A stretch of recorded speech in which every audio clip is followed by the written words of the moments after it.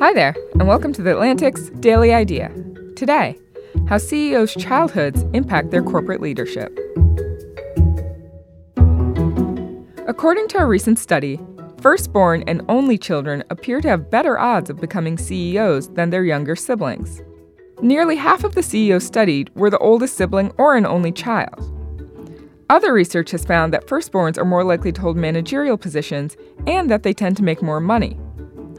Once hired, CEOs, firstborns or not, also tend to run companies in ways consistent with their upbringing. Researchers found that CEOs who grew up well off seem to be more cautious executives, for instance, while CEOs from less affluent backgrounds were more willing to take risk with company spending. Researchers also found that genuinely traumatic events in CEOs' childhoods, like having a serious illness or abusive parents, were linked to more conservative corporate leadership.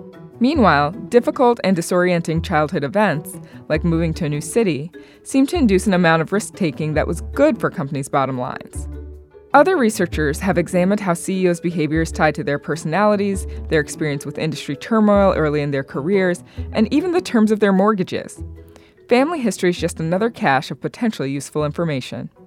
Thanks to Joe Pinsker for the story. For more stories from The Atlantic, add us to your smart speaker. To learn more about The Atlantic's Daily Idea, visit theatlantic.com/dailyidea.